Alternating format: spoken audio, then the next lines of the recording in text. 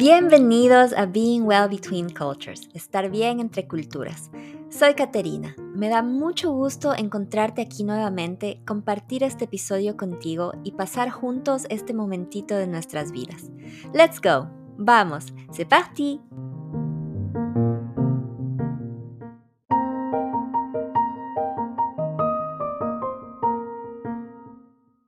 Hola, ¿qué tal? Una vez más les doy la bienvenida a Being Well Between Cultures, estar bien entre culturas.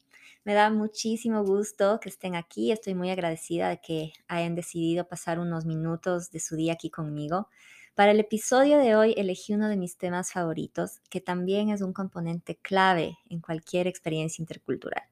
Se trata de los idiomas, más específicamente los idiomas extranjeros. Ya saben, esos idiomas que queremos, necesitamos y escogemos aprender o deseamos aprender en algún momento de nuestras vidas, aparte de nuestra lengua natal o nuestro primer idioma. Hay muchísimo de qué hablar respecto a los idiomas, del bilingüismo, trilingüismo y multilingüismo, así que este es el primero de algunos episodios en los que exploraremos diferentes temas y perspectivas relacionados con aprender idiomas extranjeros y usarlos de una forma efectiva para comunicarnos y conectarnos con personas de diferentes culturas y lograr integrarnos y prosperar en un medio extranjero. Comenzamos hoy con algunas anécdotas personales y un consejo práctico. En este episodio les cuento cómo me volví trilingüe, qué otros idiomas son parte de mi vida, cómo he logrado mantener mis idiomas a pesar de los varios desafíos que han surgido en el camino y han habido realmente muchísimos. También les comparto el enfoque que he adoptado yo personalmente a través de los años para aprender y hablar idiomas extranjeros y mantener mis idiomas. En inglés yo lo llamo loved languages, que en español podemos traducirlo como lenguajes amados o lenguajes queridos. También les cuento por qué decidí lanzar este podcast en inglés, español y francés y qué más he estado haciendo con los idiomas que hablo. Finalmente les voy a sugerir una herramienta gratuita y fácil de usar para mejorar sus habilidades lingüísticas y que les pueda ayudar a dar un pasito hacia adelante en su propio camino de bilingüismo o multilingüismo y tener así una relación más positiva y expansiva con todos sus idiomas. Empecemos.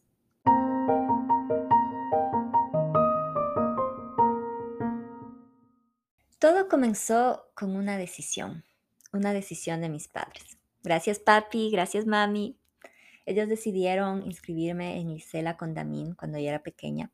Es un liceo franco-ecuatoriano en Quito, Ecuador, en donde se ofrece un plan de estudios que combina los currículos del sistema educativo francés y ecuatoriano. Es un colegio bilingüe francés-español que va desde el jardín de infantes hasta los años de secundaria. Es un entorno de aprendizaje multicultural y bilingüe donde la instrucción se brindó en ambos idiomas, francés y español, agregando inglés como tercer idioma en el camino. Así que yo empecé a aprender francés cuando tenía más o menos 3 años, seguido de inglés a los 11. Cuando me gradué de la secundaria ya hablaba español, mi idioma natal, y francés, mi segundo idioma, con fluidez, y tenía un nivel intermedio de inglés. Lo entendía, lo leía, lo escribía bastante bien, pero la verdad es que aún no me sentía cómoda hablando el idioma. Y aparte de estos 3 idiomas, también había ya comenzado a aprender uno más, el italiano. Una vez que terminé la secundaria en Liceo Condamine, llevé mi relación con el francés al siguiente nivel, con inmersión lingüística completa.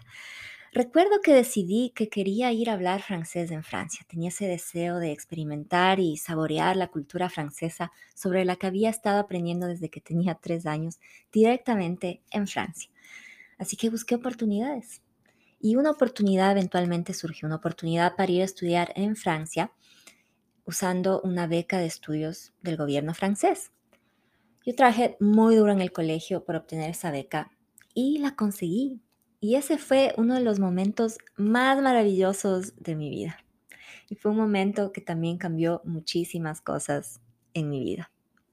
Una vez que llegué a Francia y ese país se convirtió en mi primer país adoptivo, el francés se convirtió en el idioma de mi cotidiano. Lo usaba todos los días durante prácticamente todo el día y eso me permitió no solo ampliar mi conocimiento del francés, sino también sentirme más segura hablándolo y disfrutarlo más también. Aprendí modismos, aprendí cómo sonaban los diferentes acentos franceses de cada región y cómo los franceses realmente hablaban el idioma, que no era necesariamente como lo había aprendido en las clases que recibí en Liceo Condamine. El tiempo que pasé en Francia fue cuando yo realmente me enamoré profundamente del francés. El español, mi idioma natal, seguía teniendo una presencia constante y un rol muy importante en mi vida. Lo usé regularmente con mis familiares y amigos en Ecuador, todavía lo hago, y también con amigos latinoamericanos e hispanoparlantes que he hecho en el extranjero. El inglés y el italiano también formaban parte de mi vida, todavía eran parte del plan de estudios mientras estuve allí en Francia, así que logré mantener una conexión con esos dos idiomas también. Tomé clases y practiqué un poco con personas cuyo idioma natal era italiano o inglés, pero eso fue todo durante mi estadía en Francia. Una vez que me mudé a los Estados Unidos, el inglés reemplazó al francés como mi idioma cotidiano y las cosas comenzaron a cambiar de nuevo. Fue algo similar a lo que sucedió con el francés cuando me mudé a Francia, excepto que mi dominio del inglés no era tan bueno. Honestamente, cuando llegué aquí por primera vez hace casi 18 años, me sentía muy nerviosa de hablar en inglés. Me daba miedo hablar en inglés, pero sabía que lo necesitaba. Necesitaba hablarlo para funcionar en mi nuevo hogar, conseguir un trabajo, hacer nuevos amigos, sentirme menos aislada, incluso sentir que pertenecía aquí. Así que poco a poco me di permiso para hablar en inglés, sacar las frases y las palabras que tenía en mi cabeza y soltar la lengua, como decimos en algunos países hispanoparlantes. Me permití vencer los nervios, el miedo, la vergüenza y me dejé hablar en inglés en voz alta. Aunque cometiera errores, aunque no pronunciara las palabras correctamente, aunque la gente se riera de mí. Y eventualmente comencé a sentirme más libre y sentí que hablar en inglés se convertía en algo más divertido para mí. Y así mi inglés mejoró cada vez un poquito más. A menudo me preguntan cómo logré mantenerme trilingüe durante todos estos años y ante desafíos como mudarme a nuevos lugares donde solo necesitaba usar un idioma para funcionar e integrarme a esa sociedad. No es algo fácil de hacer para nada. Cuando tienes un cerebro y varios idiomas, es común olvidar las palabras y cómo decir las cosas, incluso en tu idioma natal o lengua dominante. Mezclas palabras de los diferentes idiomas que hablas, a veces las mezclas y creas nuevas palabras. Este tipo de cosas a veces te hace sentir que realmente no dominas ninguno de los idiomas. Me pasó a mí. Puede ser muy desalentador. Afecta tu confianza e incluso tu identidad. Me he preguntado tantas veces. ¿Puedo realmente decir que hablo francés con fluidez cuando a menudo se me olvida cómo decir cosas comunes y corrientes como huevos revueltos? ¿Realmente puedo considerarme hablante nativa de español cuando olvido palabras en español mientras estoy diciendo algo y lleno los espacios en blanco con palabras en inglés o francés porque esas son las opciones que mi cerebro me ofrece en ese momento? Y luego está el desafío de mudarse. Cuando te mudas a un nuevo lugar donde no puedes usar tus otros idiomas con regularidad, tratar de mantenerte multilingüe puede parecer una pérdida de tiempo y energía. Y te preguntas, ¿para qué gastar mi tiempo? ¿Para qué ponerle energía? No necesito esos idiomas ni para trabajar o sobrevivir aquí. Estos son algunos de los desafíos comunes que enfrentamos las personas multilingües. ¿Cómo podemos superarlos? Pues se necesita bastante trabajo y mucha paciencia. Se necesita compromiso, se necesita humildad y un buen sentido del humor. Se necesita un porqué fuerte, una razón clara, un propósito que nos motive a mantener ese idioma vivo. Se necesita permitirnos tener una conexión emocional con ese idioma. Se necesita amar ese idioma, darle atención y cuidado, cultivar una conexión con él. Básicamente es necesario comprometerse completamente con ese idioma, elegir tener una relación de cariño seria y a largo plazo con ese idioma, permitir que se convierta en un idioma amado, un idioma querido. Una vez que el inglés se convirtió en mi idioma principal, el que usaba la mayor parte del día y para la mayoría de mis interacciones diarias con otras personas, comencé a buscar formas de usar el español y el francés con más frecuencia. No me preocupaba tanto el español, ya que lo uso más a menudo que el francés para hablar con mi familia y muchos de mis amigos, independientemente de mi ubicación geográfica. Pero después de los primeros meses de vivir en los Estados Unidos, no hablar francés comenzó a hacerme sentir muy triste. Y esa tristeza se hizo cada vez más profunda a medida que pasaba el tiempo. Sentí que estaba perdiendo mi conexión con esa parte esencial de mi identidad y con la cultura y el país que me ayudaron a darle forma. Así que, aunque mi cerebro y mi vida cotidiana me decían, ya no necesitas del francés, estamos bien aquí con el inglés. Mi corazón gritaba, sí necesitas francés en tu vida. Así que seguí mi corazón y tomé una decisión. Decidí volverme más intencional en darle tiempo y atención a mi querido francés con la mayor frecuencia posible. Y también incluí español e italiano. Empecé a dedicarles más tiempo a todos. Me uní a grupos de hablantes de francés y español, trabajé como voluntaria dando clases de español y francés en una organización local que promovía la enseñanza y el aprendizaje de idiomas extranjeros. Tomé clases de italiano con ellos, participé en sus eventos comunitarios donde pude usar todos mis idiomas y aprender una que otra palabrita en otros idiomas también fue muy divertido. A menudo me tomaba también un descanso de leer libros y revistas en inglés y en cambio elegía libros en francés y español cada vez que podía. Y hacía lo mismo con películas y canciones. Ahora, divertirse con los idiomas también es muy importante. Nos permite relajarnos y disfrutar con alegría los momentos que les dedicamos a nuestros idiomas extranjeros. Por ejemplo, yo creé algunas playlists en Spotify específicamente para fomentar esa conexión con mis idiomas favoritos y divertirme. Tengo varias, por ejemplo, latinitas, salsa suavecita, me préféré y belle canzoni. Durante la pandemia también probé algo nuevo. Comencé a experimentar con mis publicaciones en redes sociales. A veces escribía cosas en todos mis idiomas, a veces solo un par de palabras en algunos de ellos. Y así me divertí muchísimo. Cosas así. Todo por mi gran amor a mis idiomas. Lo que comparto con ustedes aquí en este podcast son solo algunas de las cosas que he probado yo y que han funcionado para mí. Si algo les inspiró o les hizo tilín, como digo yo, les invito a aplicarlo en su vida. Tomen lo que necesiten de lo que han escuchado, pruébenlo y vean qué pasa. Regresando a los idiomas amados, yo tengo 5. Es cierto que hasta ahora solo les he hablado de 4, les cuento sobre el quinto en un ratito. La relación que tengo con cada uno de los 5 idiomas que tengo en mi vida es única. Mi porqué, mi conexión emocional, mi nivel de compromiso con cada uno son diferentes y han evolucionado con el tiempo.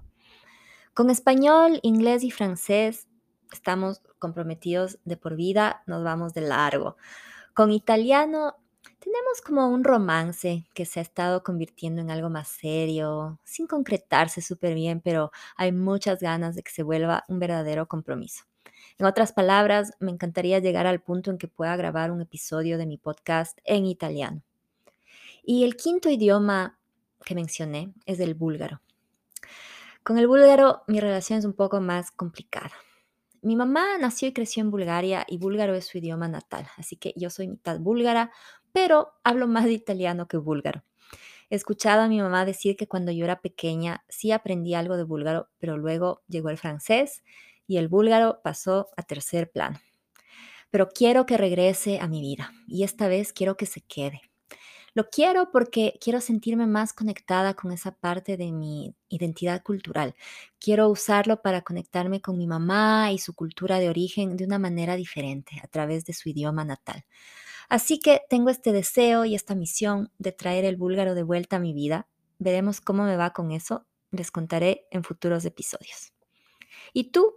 ¿Qué idiomas son parte de tu vida? ¿Qué tipo de relación tienes con ellos? Tómate un momento y piensa en esto. ¿Estás manteniendo una relación con tus idiomas?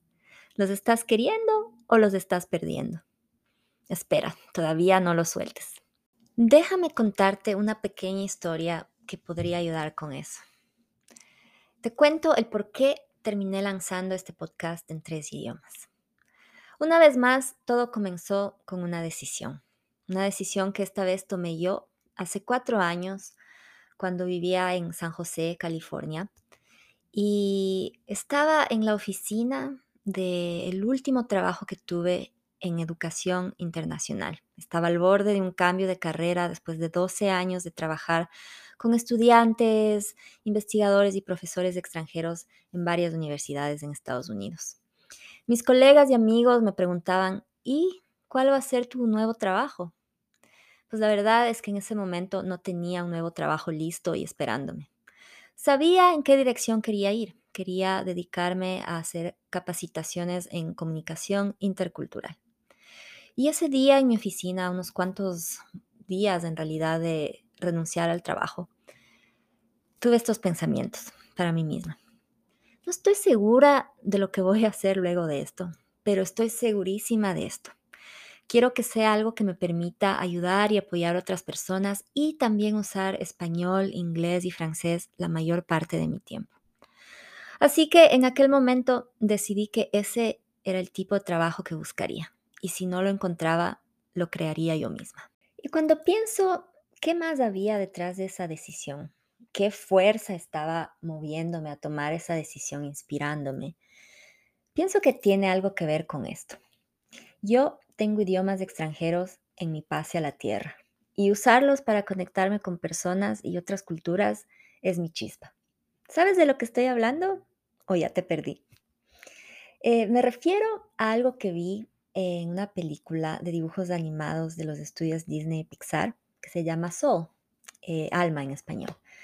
Y en esta película se ve el gran antes, un lugar donde las almas nuevas reciben su personalidad única, sus pasiones y sus dones antes de irse a tener su experiencia de vida en la tierra. Y hay una escena en donde las almas van al salón de todo. Entonces ahí pueden ver las diferentes cosas que pueden experimentar en la tierra, diferentes experiencias que pueden tener en su vida y van escogiendo. Y yo pienso que cuando mi alma se paseó por el salón de todo y vio el pabellón de lenguas extranjeras, se iluminó de inmediato. Y solo de pensar que hay más de 7,000 idiomas en la tierra, seguramente dije, ¿en serio? Y eso despertó mi curiosidad y mi gusto por explorar cosas diferentes, seguramente encendió el lado aventurero de mi personalidad y me hizo sentir tan emocionada al pensar que podría tener la experiencia de comunicarme en más de un idioma, decir las cosas de diferentes maneras, con diferentes acentos, usar el lenguaje para aprender sobre otras culturas y experimentarlas más profundamente. Conectarme con otras personas en su idioma natal y construir puentes entre diferentes culturas. Lo más probable es que mi alma dijera algo así. Sí, me encanta la idea, ya está, pongan idiomas extranjeros en mi pase a la tierra, estoy lista, me voy a vivir. ¿Qué tienes tú en tu pase a la tierra? ¿Cuál es tu chispa? ¿Qué es eso que ilumina tu alma? Eso que realmente quieres en tu vida. ¿Y ya lo estás haciendo? Han pasado muchas cosas desde que tomé esa decisión inspirada por mi pase a la tierra en mi oficina en California hace 4 años. Empecé mi propio negocio de training y coaching intercultural. Ofrezco mis servicios y programas y trabajo con mis clientes en inglés, español y francés. Acabo de lanzar un podcast trilingüe donde puedo grabar episodios sola y con mis invitados en inglés, español y francés. Y ahora sí lo logré. Estoy usando mis idiomas amados todos los días, haciendo cosas que disfruto mucho. Y a través de eso puedo conectarme con personas alrededor del mundo. Y también puedo ayudar a muchas personas a quitarse pesos de encima y disfrutar más de sus vidas. Mi mensaje aquí es, los sueños sí se hacen realidad. El primer paso es decidir qué es lo que realmente quieres en tu vida. Si lo que realmente deseas es mantener vivos a tus idiomas, si quieres hablar 2 o más idiomas con fluidez y disfrutarlos a fondo, te sugiero que hagas esto. Escucha podcasts. Sí, escucha podcasts en idiomas extranjeros. Escucha podcasts grabados en tus idiomas. Es una cosa simple que puedes comenzar a hacer hoy mismo y es gratis. Una de las cosas maravillosas de los podcasts es que pueden usarse como una herramienta de aprendizaje. Los podcasts pueden ser una excelente forma de comenzar a aprender un nuevo idioma o desarrollar fluidez en un idioma que ya conoces, porque tienes la oportunidad de sumergirte en el idioma durante unos minutos todos los días o todas las semanas. Puedes practicar y mejorar tus habilidades de comprensión auditiva y eso te dará un shot extra de confianza cada vez que te des cuenta de que estás entendiendo un poquito más. Tu oído se acostumbrará a escuchar a hablantes nativos o personas con fluidez en el idioma a diferentes ritmos y con diferentes acentos. Tu cerebro aprenderá vocabulario nuevo, cómo se pronuncian las palabras, cómo se estructuran las frases y el contexto en el que se usan ciertas expresiones o modismos. Otro pequeño consejo, Ten un cuaderno a mano para anotar vocabulario nuevo y cualquier otra cosa que aprendas mientras escuchas tus podcasts.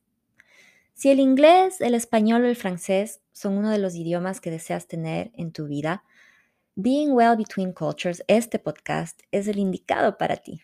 Utilízalo como herramienta de aprendizaje o de práctica de tus idiomas. Y cuéntame qué tal te va. En serio, me encantaría saber.